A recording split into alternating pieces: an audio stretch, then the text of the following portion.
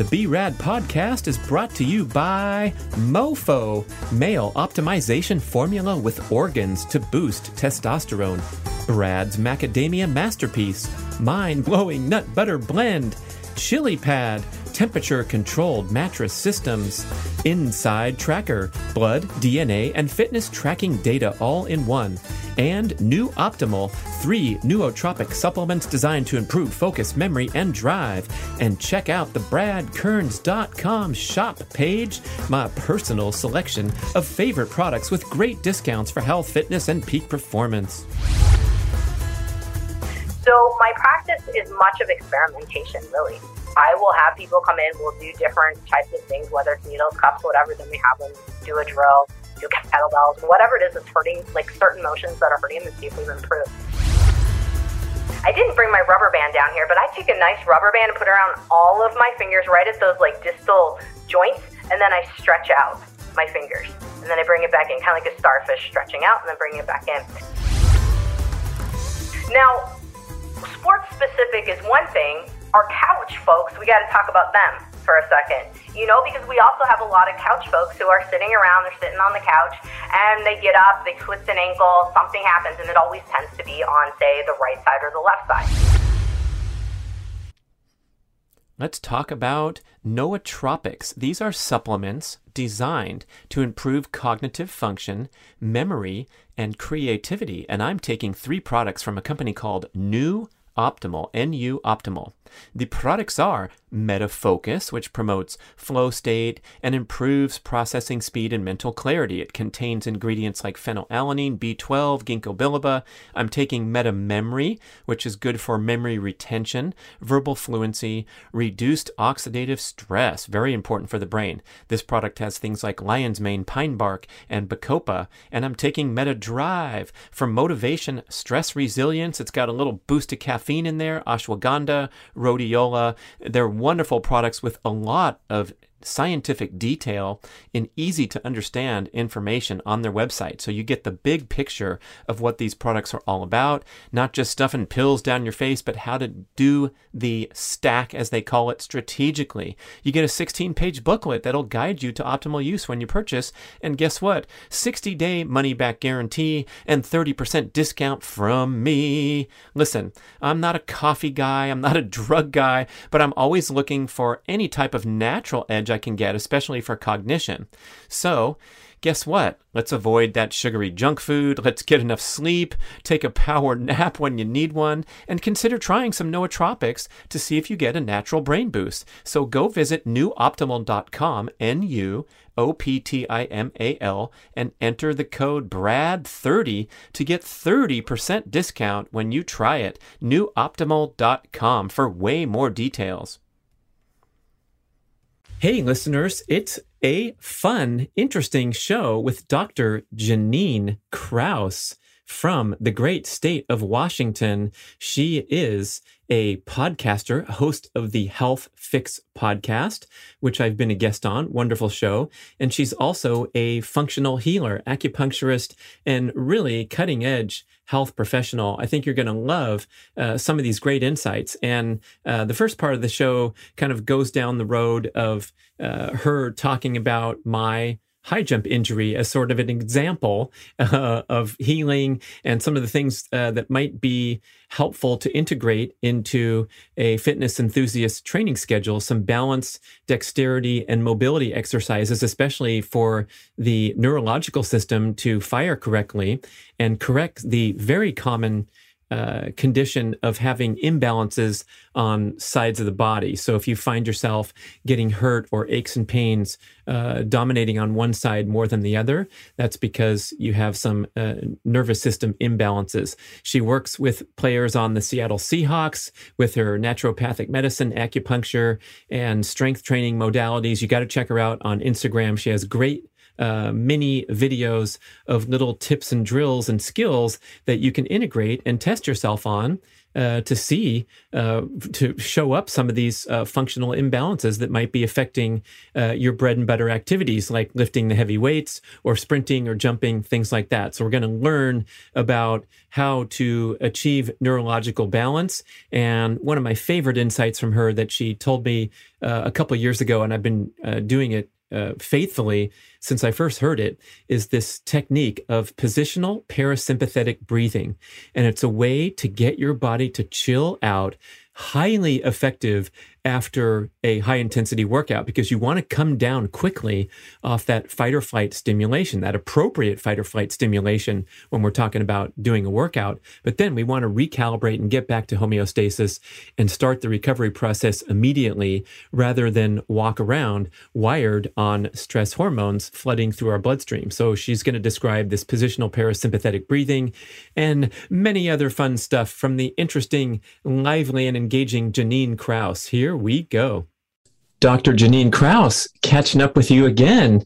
I'm catching up with you on Instagram all the time with your fabulous, fun little exercise routines, keeping people creative and motivated. So thanks for joining us. And we have some fun, exciting topics to talk about. Yeah. Just some things I've been working with. I read a couple books, interviewed a couple people on my podcast, and got me asking some questions about the patients I've seen and going, with these athletes, why do we keep having injuries all on like the left-hand side of the body or all on the right-hand side? Does that happen to you? Are you the left-hand side guy? Yeah, this is good timing, because I'm so distraught to be injured again with my beloved sport of high jump, which is one of the most violent sports there is. Olympian Amy Acuff calls it a car accident. Is the proper way to high jump is to, create all this momentum, this speed around a curve, and then hit the brakes and go flying through the air, just like you would going through the windshield, to be crude a little bit. But the injuries are very frustrating. I won't say they're inevitable, because I think a lot of it stems from overdoing it. But just these imbalances that we bring to the table are really hard to address and correct. And I wonder if I'm doing rehab that's helping or hurting sometimes, such as stretching or just the basic things that you think might be helpful, but they're not. Yeah. It's one of those things you wonder, like, am I overstretching? Am I overdoing it? Because a lot of us athletes tend to overdo it on the field or whatever our sport is. And then the mobility and all that, we're like, oh, well, if I did it that hard, I'm going to mobility the daylights out of everything else. And so now it's like, ooh, where do we get with this? Where do we go? So you've got a hamstring injury is what I heard. Yeah, it's a hamstring glute piriformis, sort of a dead feeling muscle that is lingering there. And hopefully a lot of people can relate, because we all have imperfections, but when they linger along for weeks or whatever the checkpoint is, then you got some issue to deal with. It's not just going to be, maybe not just rest, maybe same with plantar fasciitis, which I talk about. I have a popular YouTube video, and a lot of people have commented and asked me further questions and all that. And it's like, I'm just going to rest for a month and it's going to go away. I'm like, no, it's going to get worse. I promise you, because you're going to reduce blood flow and strengthening to the area by resting. And then you're going to come back and repeat the same, movement patterns that cause that plantar fasciitis in the first place. Oh my gosh. Yeah. It's unfortunately, I hear that over and over again from patients like, my doc told me to stop and just, put my feet up and rest. And I'm like, oh God, no, worst thing you could do. Because life is about circulation. Healing is about circulation. If we don't have blood flow moving, how are we going to get nutrients to there to heal it up? Interesting. Yeah. So movement, it seems like it's an emerging concept. Kelly Starrett talks about it a lot, where, the injured person and our notion that we've been programmed our whole life is to get a brace, get a cast, do whatever, and then the body will magically heal and you can go return to the court. And it's not that simple, huh?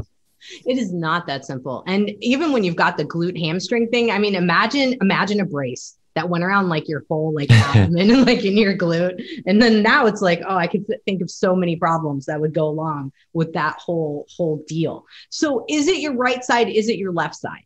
Oh, yes. To answer your question, a lot of my injuries over my lifetime as a runner, a triathlete, have been on the left side. I remember going in and getting examined, and some people would conclude that I had a leg length discrepancy and my left leg was longer. And then I'd go to someone else and they'd show me, your legs are perfectly straight. They're perfectly the same size. But if you develop these muscular imbalances, tightnesses, where you can develop a functional leg length discrepancy because I'm all twisted up and I don't have, straight ahead alignment, then, call it whatever you want, but I keep getting injured on the left side.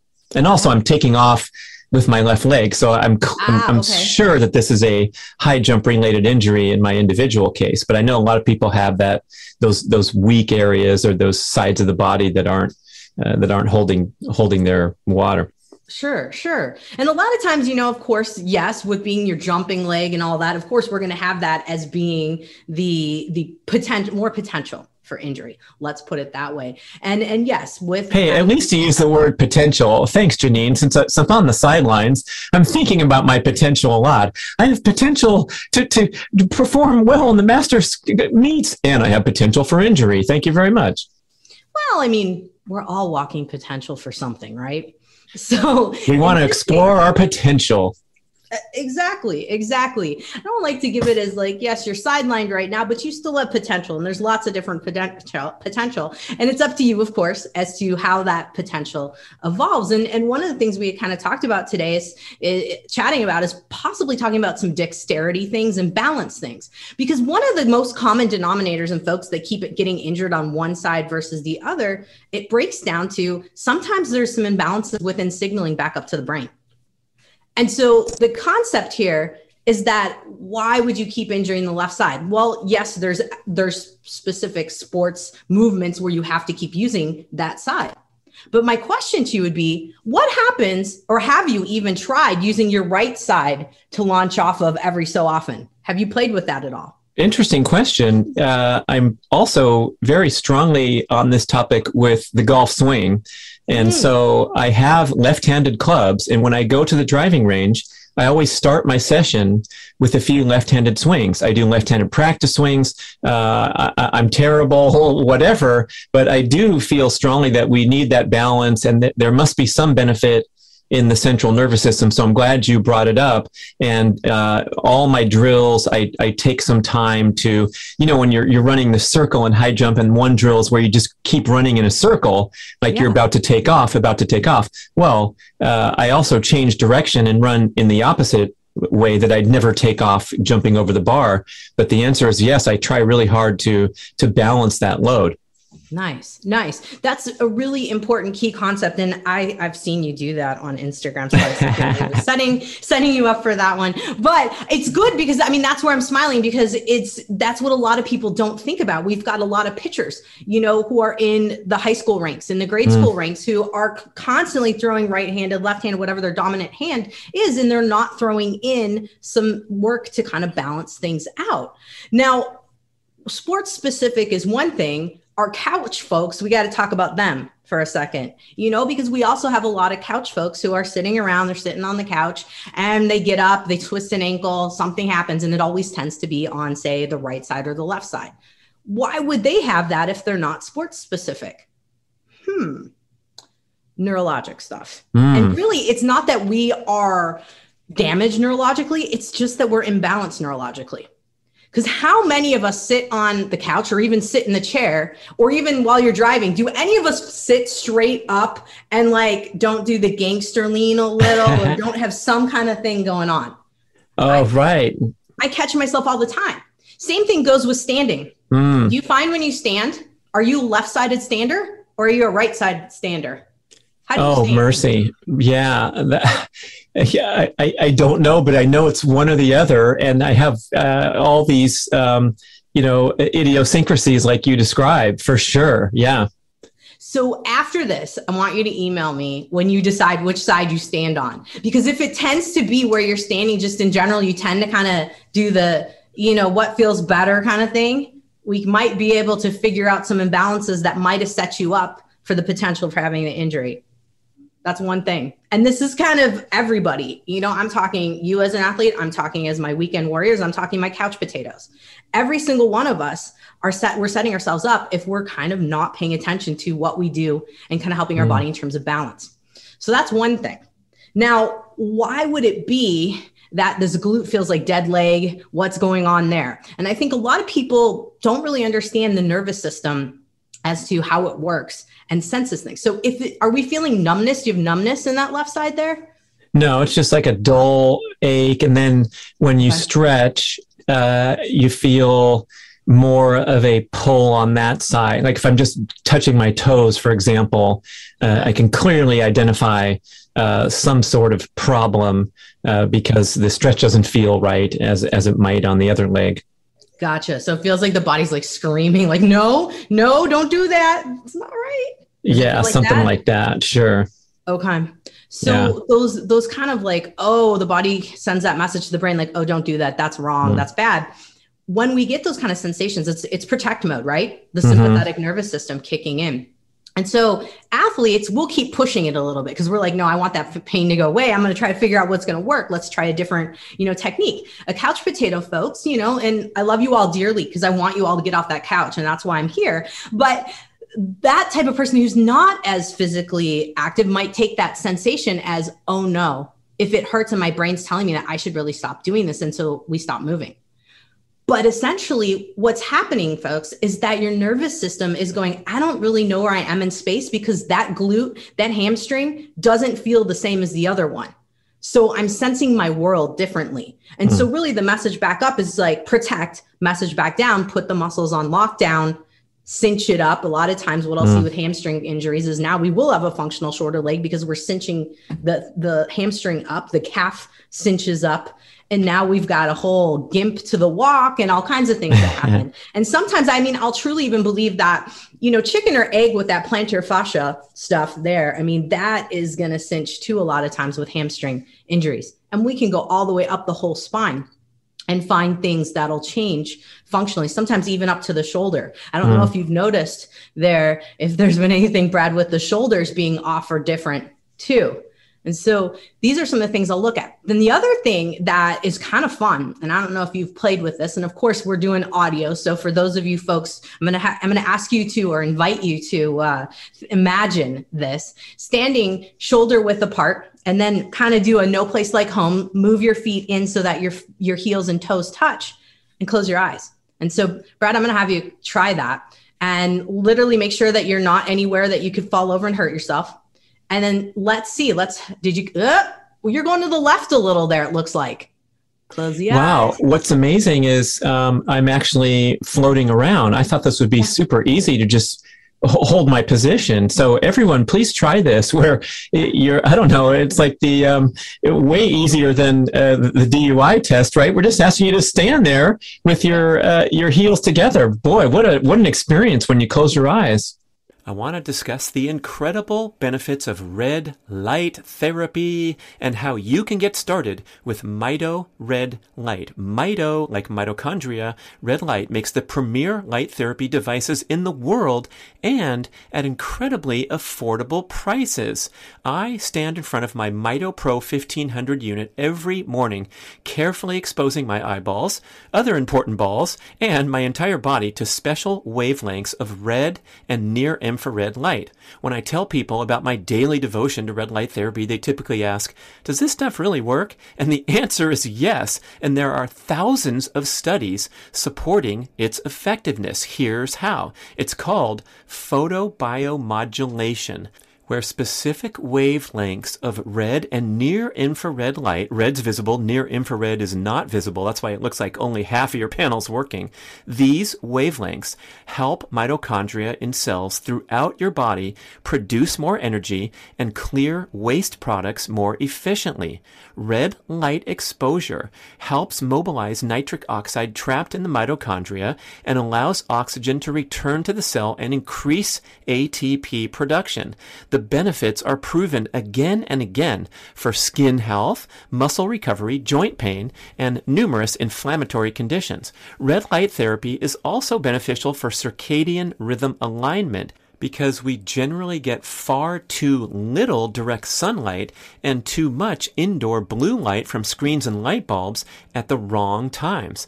You don't hear much about this benefit of red light therapy, but when I turn on those lights, first thing in the morning, as soon as I wake up, I walk across the hall, I stand in front of the panels, and I feel instantly awake and energized. And believe me, there's a lot of days where Mr. Health Guy here wakes up feeling a little groggy and a little whiny, like I don't want to get up now and get into my morning exercise routine. But when I stand in front of the lights, in 1 minute, I swear I feel wide awake. I get all that grogginess out naturally. It's super powerful, super effective, besides all the healing and the cellular benefits. I also love it for being a natural wake-up machine. You have to try red light therapy. I am certain that you will become a devoted user. And guess what? Mito Red Light offers a 60-day no-risk trial period and a special 5% discount for B-Rad podcast listeners. Just visit Mito Red Light, M-I-T-O, redlight.com, and use the code BRAD on any of their products. Go for it today and get started on your red light journey. Yeah, no roadside Olympics here on the show. We're just going to have you close your eyes, keep your heels and your toes together. And yeah, you'll find that if you've got an imbalance, you're going to sway a little bit. And oftentimes you're going to sway towards the side of the injury and you're going to the left a little bit. I went left. Yep. And wow. So this is one little test to be like, is it a neurological thing? Do we have a neurological imbalance going on here? So folks, literally, if you know you're injured on the right side more often and you've got some aches and pains right now, try this test out, put your heels, put your toes together, close the eyes and see which way you go. Make sure you're in a safe place. I don't want anybody tipping over and getting hurt, but just see which way do you sway. And you only need to close your eyes for like 3 seconds and you're going to know. It takes, like Brad, it was what? A couple seconds and you knew which way you were starting to sway. So this is a nice little test to go, okay, if I'm going towards the left, the body's protecting the left. That means we've got to work on some right-sided stuff. So oftentimes in this case, I'll do some drills with the nervous system to kind of help prime the right side a little bit. Now, granted, I'm not going to ignore that left because we don't want to ignore the left at all. So we'll start to prime the right side. Now, some of it is really basic stuff where you're literally standing on your right leg. You kick that left leg out a little bit. And I am on video. Obviously, you guys are audio, so we're going to give you the best description here. I like to have folks think about like tree pose in yoga. A lot of people know what that is. You have your one leg kind of out in a 45-degree angle, touching your other foot onto your leg. So I have the right leg where I'm standing. You could also do what I call flamingo. Literally bend your knee and keep your heel behind you and stand on one leg. And that's a practice where you're doing this 5, 10, 20 seconds, and then you take a break, do another. And so I usually do like kind of how a workout would be. I like to do it where we're like 3 rounds, 15 seconds each on those and see how it goes. And if you can do it without wobbling, you can even increase it. And so sometimes I'll do 3 rounds up too. You can hold for a minute without wobbling too much. That's kind of your goal. Once you get past a minute, it's like, okay, great. You got it covered. And so that's some of the basic practice here. Now, Brad is extremely athletic. So I might have to challenge him a little bit more than just standing on one leg. We might have to do some other tricks with him. So what I brought today, and then I'm going to do a little bit of description for you guys here as to what I'm talking about, is we might need to work a little dexterity with Brad, because when we're doing jumps, right? And we're doing what you're doing in terms of these high leaping moves to get over that bar, your arms go up, right, Brad? Mm-hmm, for sure. And do you feel them when you're going up over that bar? Tell me what it feels like going up over that bar. You're talking about a car accident and then a sudden stop. So I want to know, what does that middle part feel like? Flying? What's going on there? Oh my gosh, it happens so quickly. It's like a lot of athletes describe. You're not really in your brain processing much. And interestingly, in the high jump, it's everything you do before you leave the ground. So you want your body in the correct positions. Once you leave the ground, it's pretty much whatever you did to get to that point is going to be your result. You can't do much while you're in midair except for bend over the bar.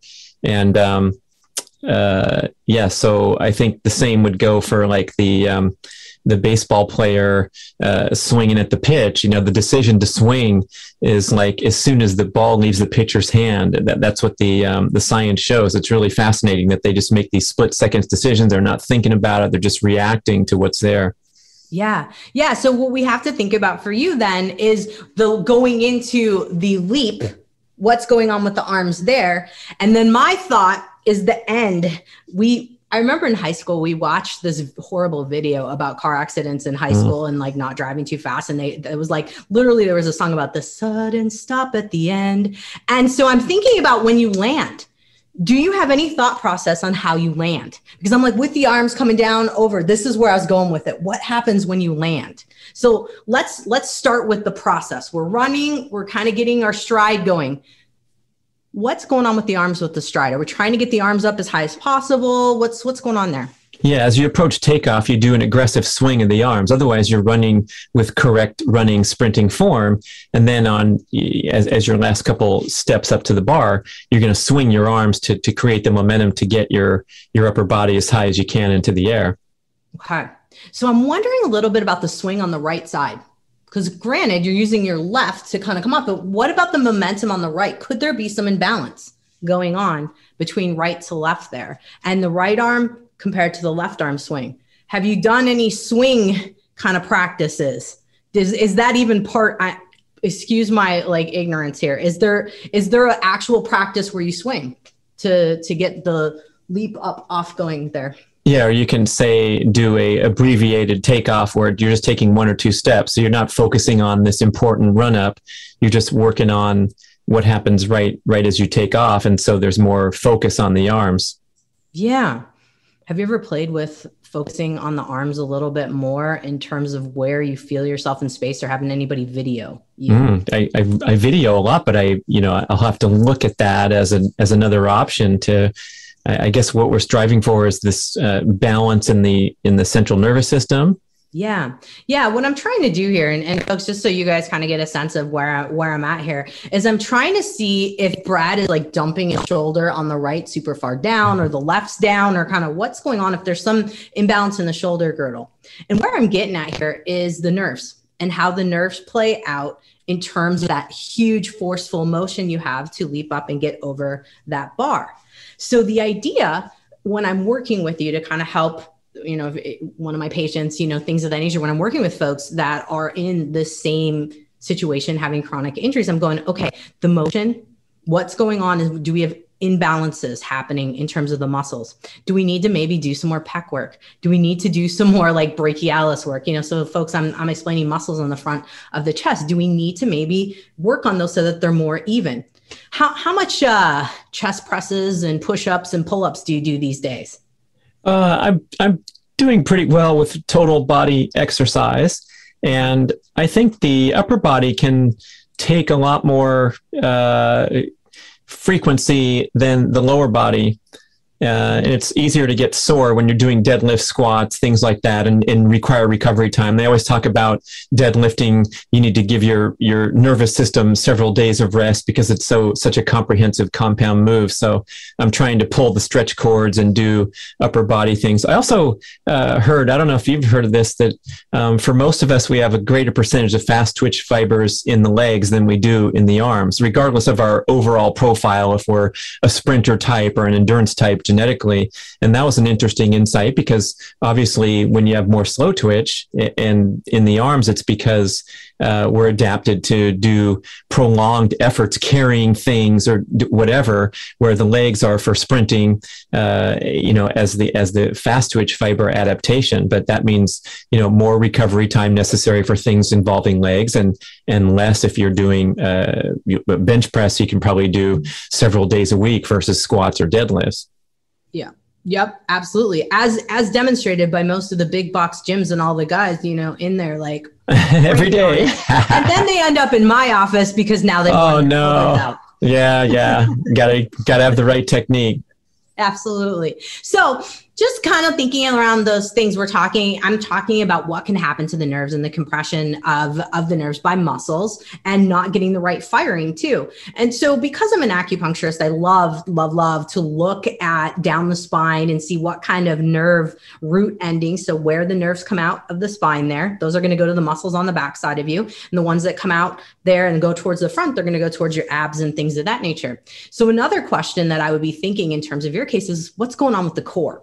And we know you have a good core. I'm not even arguing that. My question is, do we have one side that's a little bit more dominant than the other? And so that could be something to look at as well with videos and doing a shirt off kind of one. Us ladies will be like, oh, look at that. Brad with the shirt off. But I think it would be a good thing to think about in terms of balance there. And then with the landing, looking at balance. Now going back to those nerves.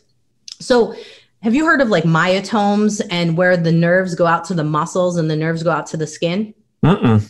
Ooh, okay.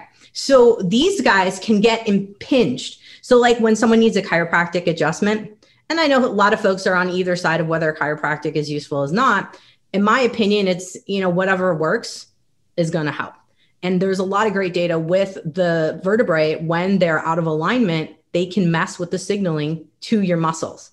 So a lot of folks might have muscle imbalances that aren't necessarily a full strength issue, but more of the nerve not firing like it should, causing trouble with being able to keep the balance in the body. And then we end up with the cascade of injury because we're not keeping the right muscle tone. We're not getting enough of the firing to get the most explosive activity, or we're not getting enough muscle activity and tone to help balance the body while we're going through these motions. So something to think about in this case. So it's just one of the fun things that I experiment. And so a lot of times in my office, I will needle someone that's having trouble in a certain area in terms of imbalance, and then we'll have them go lift. And then we have them come back and then go, all right, did we get that corrected? And sometimes we can get it really good. Sometimes it's a little bit more. Sometimes I've got to do a little bit of these neurological drills to get things changed up with folks. So it kind of all depends. Now, we talked a little bit about dexterity. And this has nothing to do with your jumping or your hamstring injury, but I figured I'd mention that a little bit. And then I'm going to segue, if you're cool with it, into talking about the body tempering, because that was something that I was like, maybe this could be useful for you. It might actually be something that can help those muscles to regulate. So dexterity. I'm holding a squishy ball. A lot of people have seen these little stress balls. They give them out at like when we used to have conventions.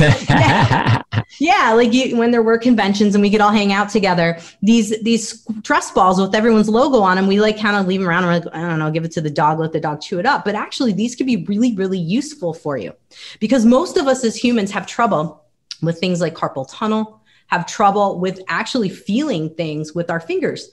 And same goes with our feet. I like to do dexterity stuff with our feet too. And this could be something that could help prevent folks from having the plantar fasciitis issues as well. Don't do this while in a flare, by the way.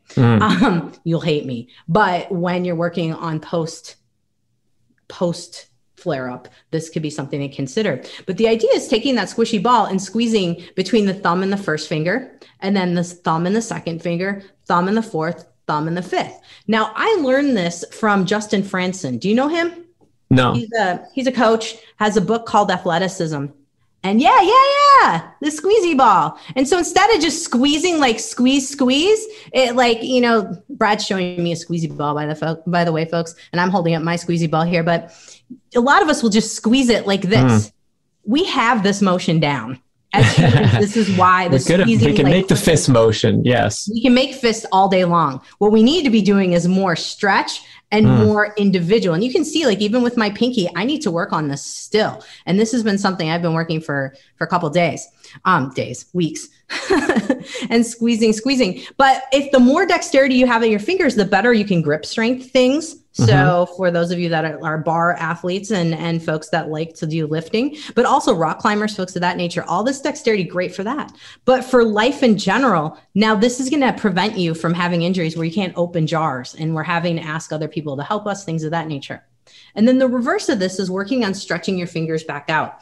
I didn't bring my rubber band down here, but I take a nice rubber band and put it around all of my fingers right at those like distal joints. And then I stretch out my fingers. And then I bring it back in, kind of like a starfish stretching out and then bring it back in. That'll help you to work on the opposite motion that we don't do very often with our fingers, that we absolutely can. So folks, what I'm talking about here is dexterity that helps with neurological balance in terms of your fingers, being able to grip things, hold things, grocery bags, whatever it may be. Because if the fingers get off and we can't feel our fingers in space, a lot of people have numbness in their fingers. Now we're going to mess up how the elbows work, how the shoulders work, and go all the way up into the neck. So the more we can work on dexterity on the endpoints, the better. Same thing goes with the feet. And that's a biggie.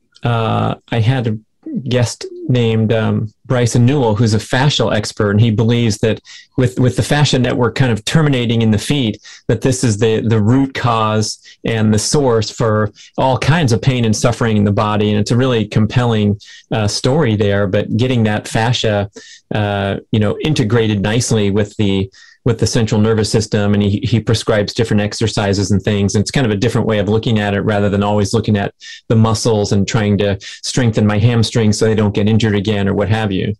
Oh, I love his work. And really what it is like, it's circulation. We're hydrating the myofascial. So folks who are listening, myofascial, what the heck is that? It's like that wrapping in around your muscles and underneath your skin.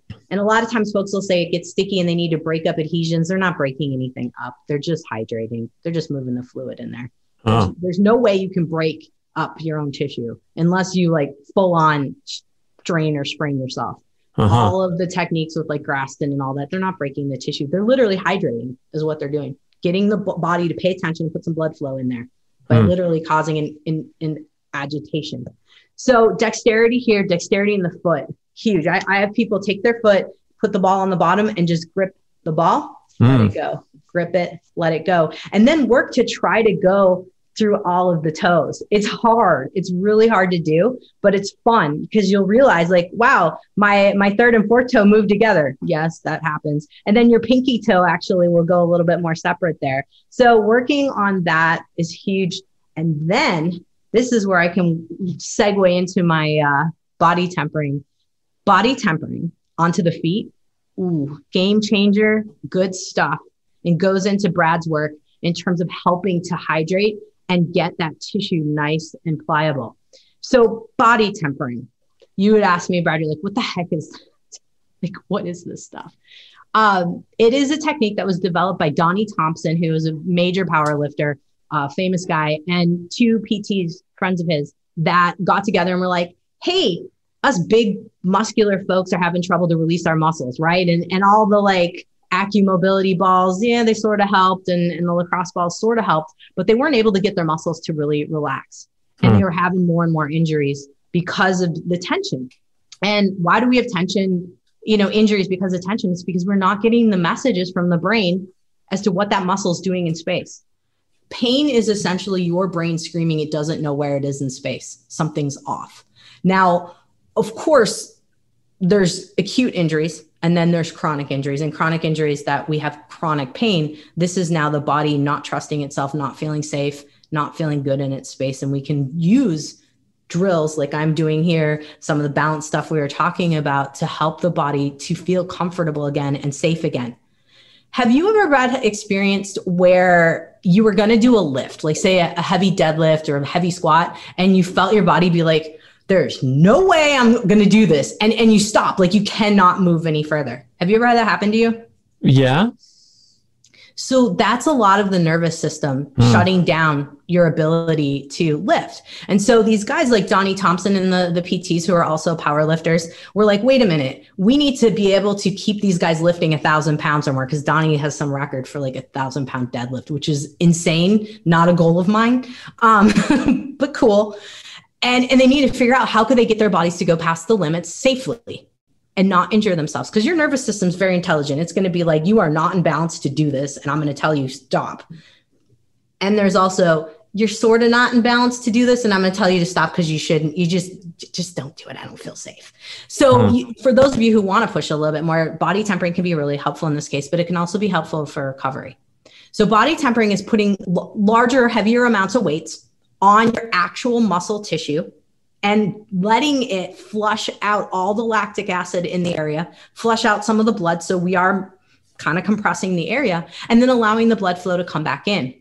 And by doing this, it's speeding up the hydration of the myofascial, so that wrapping around your muscles, and allowing your skin to glide more over the muscle so that you've got more mobility. Now, you can also target body tempering to trigger point areas. So folks who are listening, trigger points are where we often will have knots in the muscles. The most famous one, the top of your trap, you got a knot there, that's a trigger point. And that's where your nerve goes into that muscle. These little gecko feet go in there and they'll just lock up that area and cause those muscle fibers to be nice and short and full of lactic acid. So you put some weight on there, like the body tempering tools. It goes from 6 pounds all the way up to some serious 135 pounds. And these guys will layer them on and different things. I don't do too much of the 135 pounds because I weigh as much as that one. And putting it on people over and over gets to be a little bit much. But some of the Seahawks I've worked with up at my office in Renton here in Washington, it's awesome. It's how we can get the blood flow to change in their muscles and really relax the muscles. And one of the biggest things I use body tempering for is for the hamstrings, because they're the hardest muscle. Like it's hard to stretch them. We all know there's debate on whether you stretch, you don't, you do, you don't. And so body tempering can really be extremely helpful. And you put the weight on there for 3 to 5 minutes.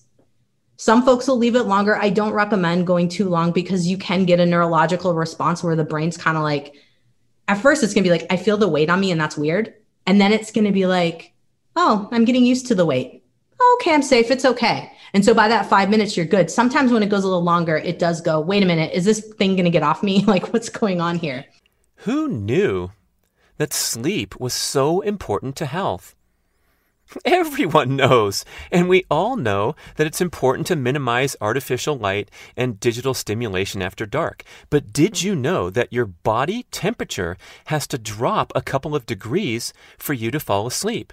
And we have to maintain a cool body temperature throughout the night to cycle optimally through all phases of sleep. Now, we've done this naturally for millions of years, sleeping in caves, but today we crank the heat, we overload on the blankets, and it's not uncommon to awaken at night, not only from people that have these major night sweats, but also minor overheating that you might not even realize is disturbing your sleep.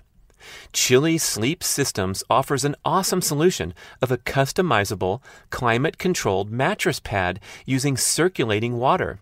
Jumping into a pre-cooled bed will help lower your core body temperature and trigger a deep, relaxing sleep.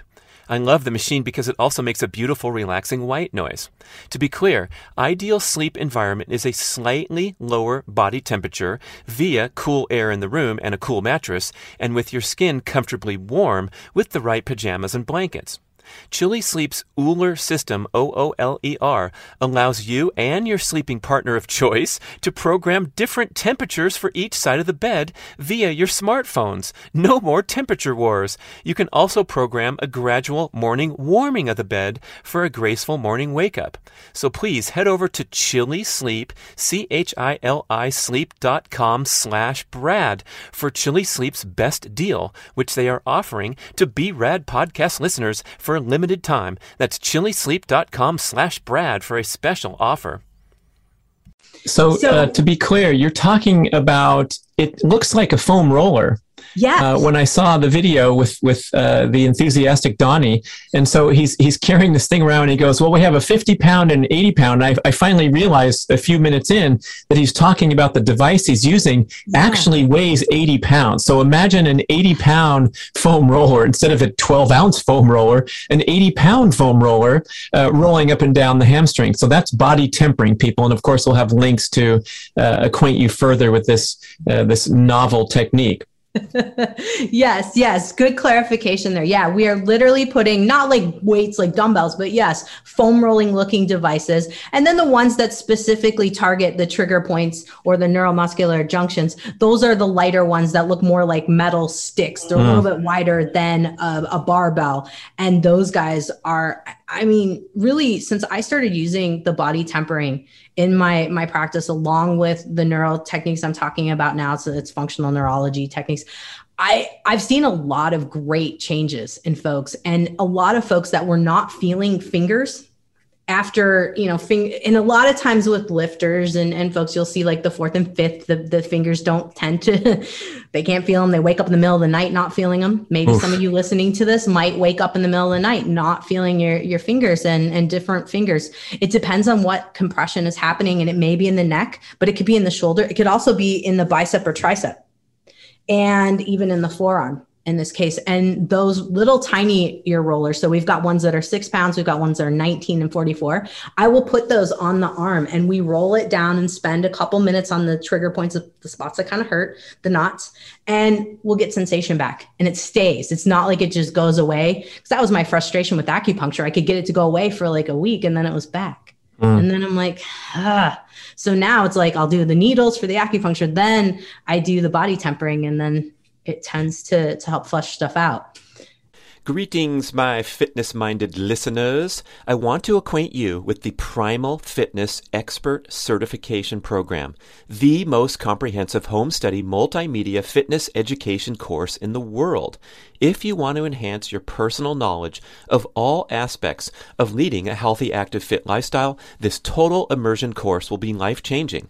I'm the lead instructor and author of the course, and we have 14 chapters of extensive written content with over 100 accompanying videos covering topics such as general everyday movement, including micro workouts and dynamic workstation tips, the full experience of gym-based strength training and all the different modalities, a complete presentation on all aspects of sprinting, both running and low impact options, an assortment of high intensity interval training and high intensity repeat training strategies, a detailed education on the principles and practical application of aerobic endurance training, and extensive commentary, the most you will find in any publication, on all aspects and symptoms of overtraining and burnout. We even have fascinating peripheral topics like integrating nasal diaphragmatic breathing, dynamic stretching, injury prevention, and developing a peak performance mindset. It's really something, this course. We went all out for over 2 years with a great team to develop this amazing home-based fitness education for you. And you get one-on-one expert email support and private Facebook group connection throughout your studies to ensure that you absorb everything optimally and you pass your series of exams and get certified. So go to primalhealthcoach.com/Brad to enjoy a very special limited time. And I'm not kidding. This is a big time discount just for you. 25% off your tuition. A fantastic premium offer at primalhealthcoach.com/Brad for the most comprehensive fitness course you can ever find. The feet and the hands with the weighted stuff, amazing. Because a lot of us don't get, regular massage on our hands or our feet for that matter. And a lot of us are squeamish about trying to roll out on the lacrosse balls. But yeah, getting the weight put onto the feet.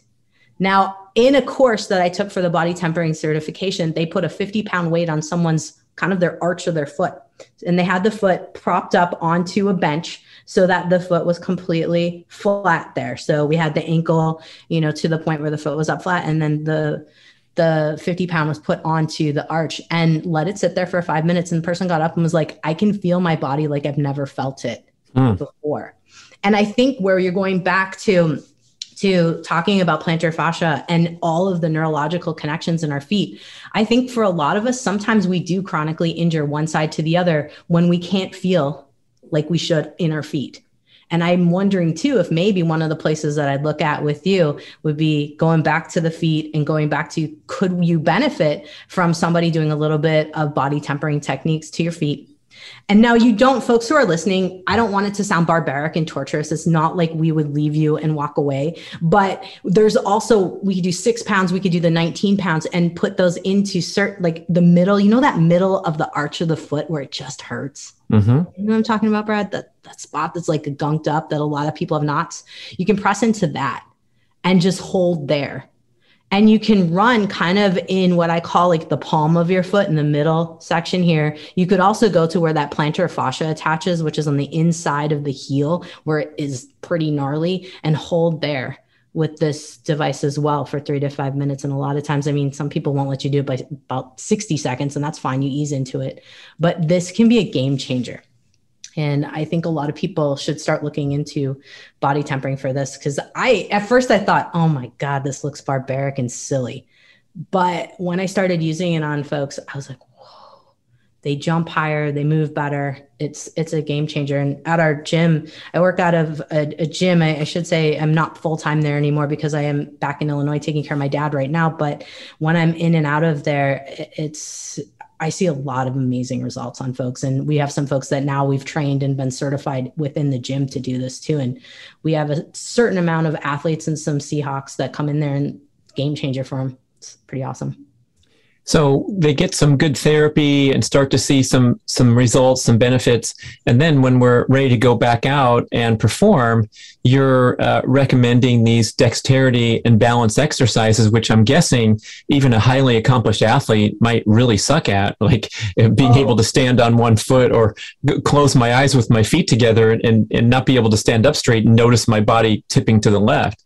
Absolutely. Absolutely. So we loosen up the myofascial tissue, and then it's like, okay, we've got to help the body reconnect and rebalance. Because remember, that tissue was bound up before and the body got used to moving in that bound up manner. Now we've got a whole new body. The body feels differently. So yes, before we go into doing any drills or going to a squat or, deadlifts or whatever it may be, we do a little bit of balance techniques. And one of my other favorite ones, I had showed you just the basic balance ones. I sometimes will have people hop on one leg and I do it both legs, but we do, a couple sets on each side.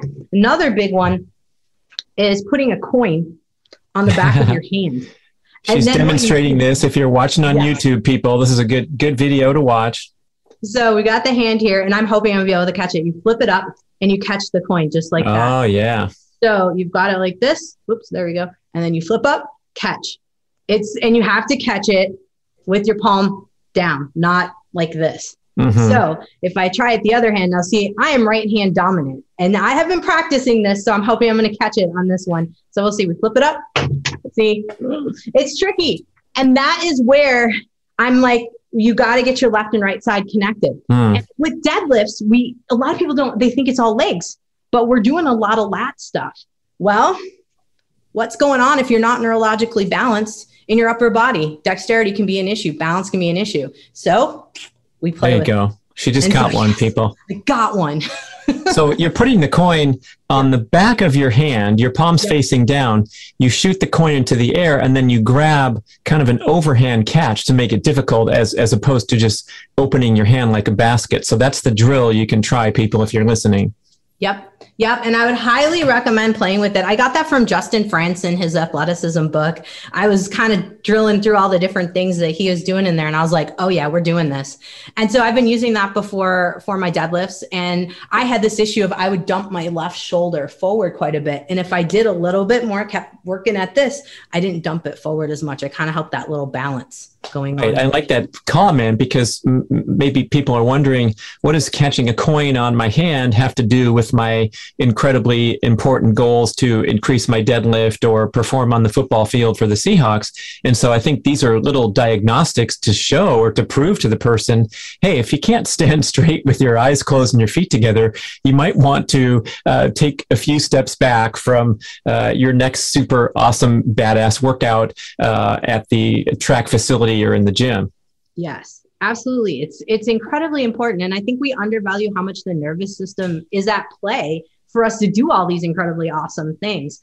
And doing little drills here and there before you get out into your sport, or even if you're going to compete, sometimes doing a little bit of this ahead of time, just to kind of help make sure that you've got both hemispheres basically firing and your cerebellum, like getting things firing like you want them to, so that you could be at the peak of your game.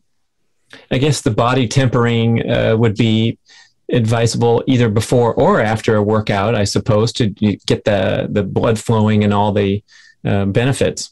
Absolutely. So I use it as a recovery, but I also will use it as like a pre-game or a pre-lift kind of situation. In the pre-lift situation, you don't want to be doing more than 60 seconds on a certain area. The recovery, that's when we start to get in the 3 to 5 minutes, because just that kind of flushing of the blood for too long, we're kind of getting the body to go into a different type of mode when it comes to recovery status. Whereas with light compression, prior to a lift, it can be quite awesome to just kind of stimulate the body a little bit more. I want you to describe one of the favorite things I've heard out of your mouth. As soon as you said it a couple of years ago, I implemented it immediately, and it's been really a wonderful component of my overall training regimen. And that's this parasympathetic effort that you do following a high intensity workout where you've stimulated fight or flight, you've worked hard, you've done your reps or your sprints or whatever it is, and then you come home and take a little time. So describe that sequence that you recommend. Yeah, so positional parasympathetic breathing, I got that from Dr. John Russin, and he literally was like, 5 minutes after your workout, try this out. I'm like, okay, cool. So you lay down and you put your legs up onto a bench or a chair, whatever you can do, where you've got your calves up there and your heels are on a table or chair, and you're literally breathing, just chilling. And what that does, that 5 minutes of time, stops that cortisol pump. Because after a workout, we're pumping the cortisol. And if we go on to like the shower, the car, the next thing, we're going to keep that cortisol pumping, and we're going to waste a lot of our energy that we could use for other things during the day. And so having that cutoff at the end of the workout to tell the body like, hey, workout's over, we're going to move into the next thing, is huge. It will help you ease into recovery, but it's also going to help your neurological system know like what is stressor and workout and what's like chill now. When can we stop being in fight or flight mode? And this is really kind of an extension of, or my talk today about all the different nervous system stuff is an extension of helping the body feel safe and helping the body get into parasympathetic mode. Because unfortunately, in the world we live in, we are in sympathetic mode more often than not. So our nervous system is kind of always trying to figure out, like, am I safe? Am I in balance? What do I do? I don't know. And so doing the positional parasympathetic breathing tells your body the workout's over, stop being in fight or flight and pump mode. Let's go into chill mode.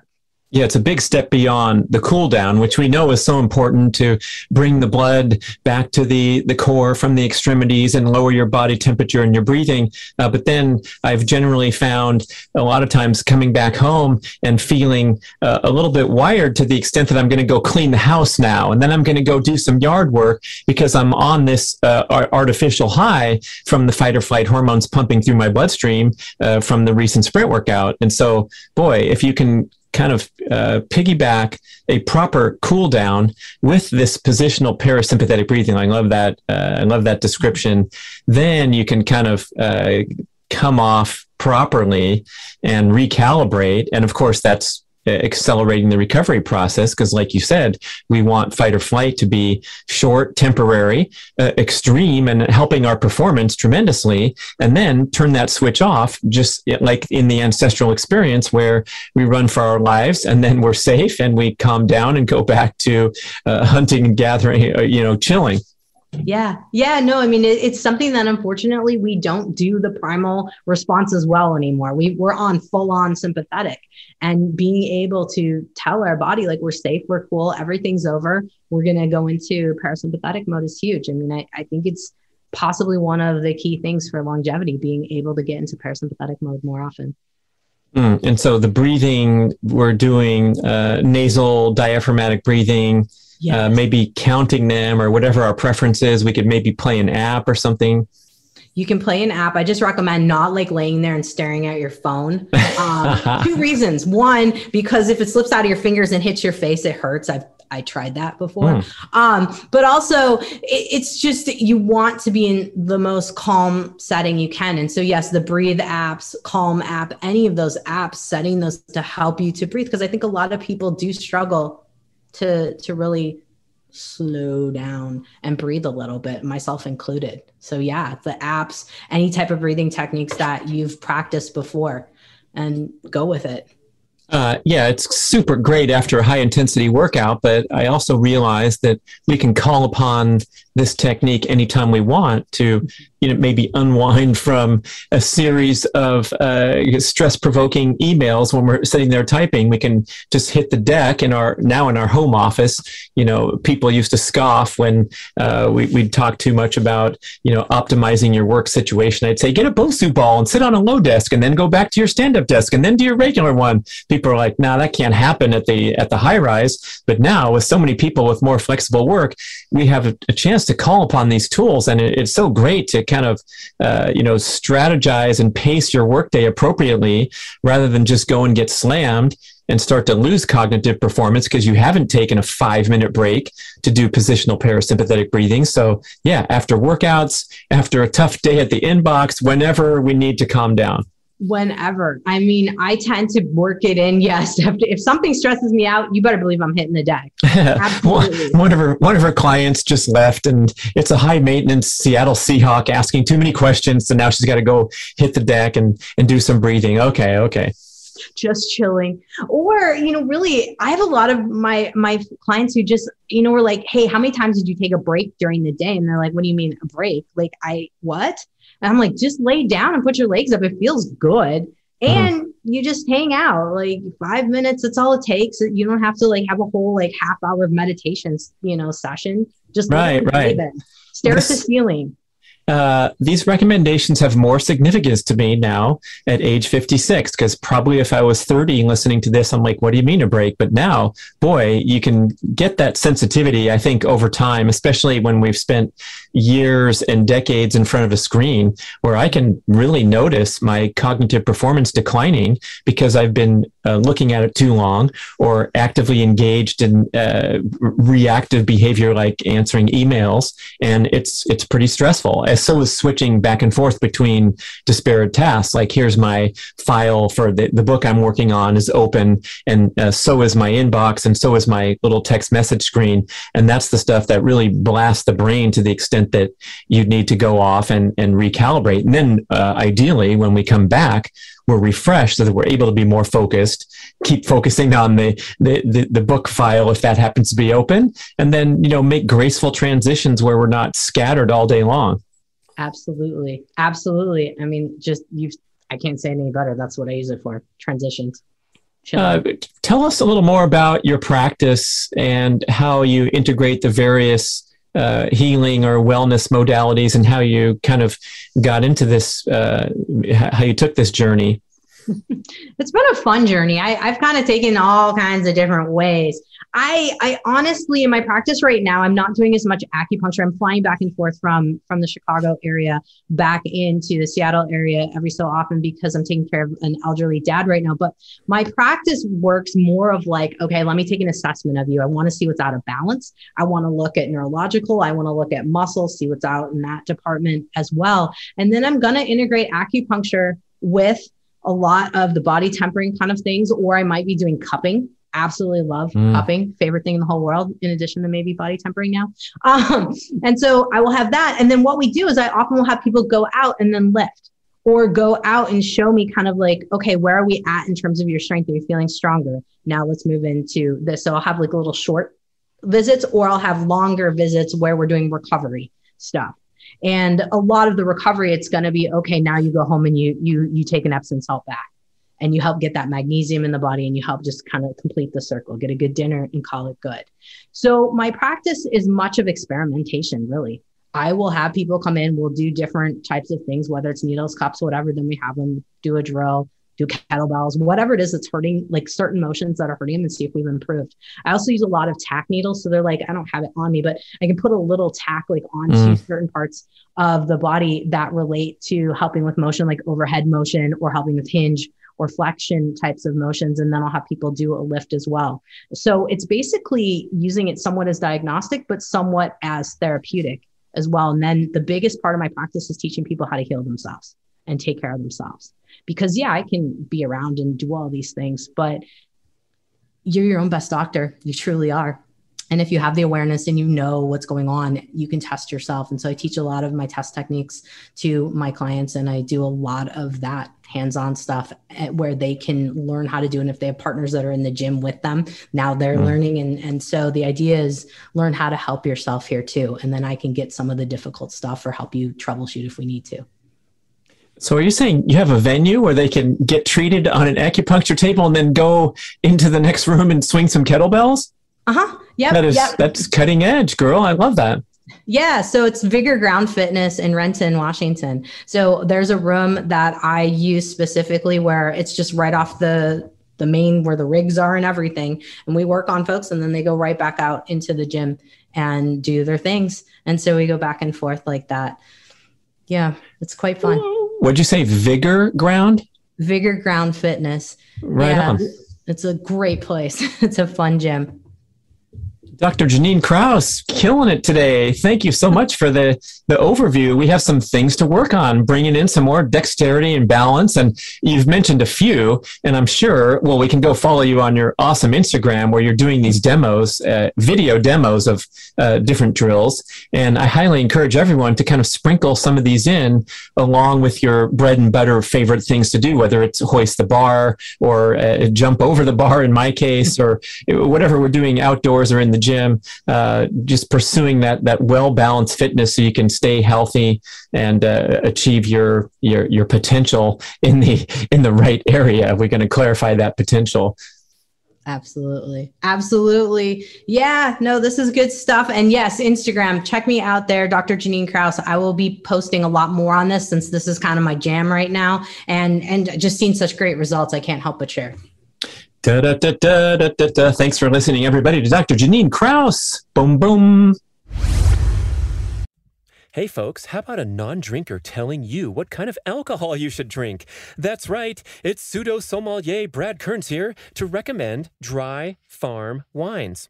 Why? Because if you choose to drink, I want you to be healthy and make a superior choice to the mainstream commercial wines. Listen to my podcast with Dry Farm Wines founder Todd White. The insights were astonishing, especially that most all commercial wines are loaded with dozens of chemicals that the FDA allows in your wine, but don't have to be listed on the label. And the sugar, oh my goodness, the sugar levels can be as much or more per liter than Coca-Cola, but difficult to taste due to the acidity in the wine. Dry Farm Wines is a membership club where you're shipped hand-picked wines from old-world family-run vineyards in France, Italy, Greece, and Sicily. These wines come from non-irrigated vineyards hundreds of years old that deliver a tastier, higher antioxidant grape, and they're independent lab certified to be completely free from chemical additives and naturally 100% sugar-free. That's right, the sugar was allowed to ferment out instead of be arrested by chemical intervention in the name of pleasing the average consumer palate that has a sweet tooth. The Dry Farm Wines Club has taken off like crazy because ancestral and keto enthusiasts, people who care about their health, appreciate a sugar-free wine. You'll enjoy the variety, the taste, and the pleasant sensation in the aftermath of burning through the alcohol buzz and going on with your life without a hangover. So if you care about your carb intake and your overall health, Dry Farm Wines has a special promotion for podcast listeners. Get your first bottle for $0.01 when you enroll at dryfarmwines.com/Brad or click on the Dry Farm Wines at the bradkearns.com shopping page. Cheers. Thank you for listening to the show. I love sharing the experience with you and greatly appreciate your support. Please email podcast@bradventures.com with feedback, suggestions, and questions for the Q&A shows. Subscribe to our email list at bradkearns.com for a weekly blast about the published episodes and a wonderful bi-monthly newsletter edition with informative articles and practical tips for all aspects of healthy living. You can also download several awesome free ebooks when you subscribe to the email list. And if you could go to the trouble to leave a 5 or 5-star review with Apple Podcasts or wherever else you listen to the shows, that would be super incredibly awesome. It helps raise the profile of the B-Rad podcast and attract new listeners. And did you know that you can share a show with a friend or loved one by just hitting a few buttons in your player and firing off a text message? My awesome podcast player called Overcast allows you to actually record a soundbite excerpt from the episode you're listening to and fire it off with a quick text message. Thank you so much for spreading the word. And remember, be rad.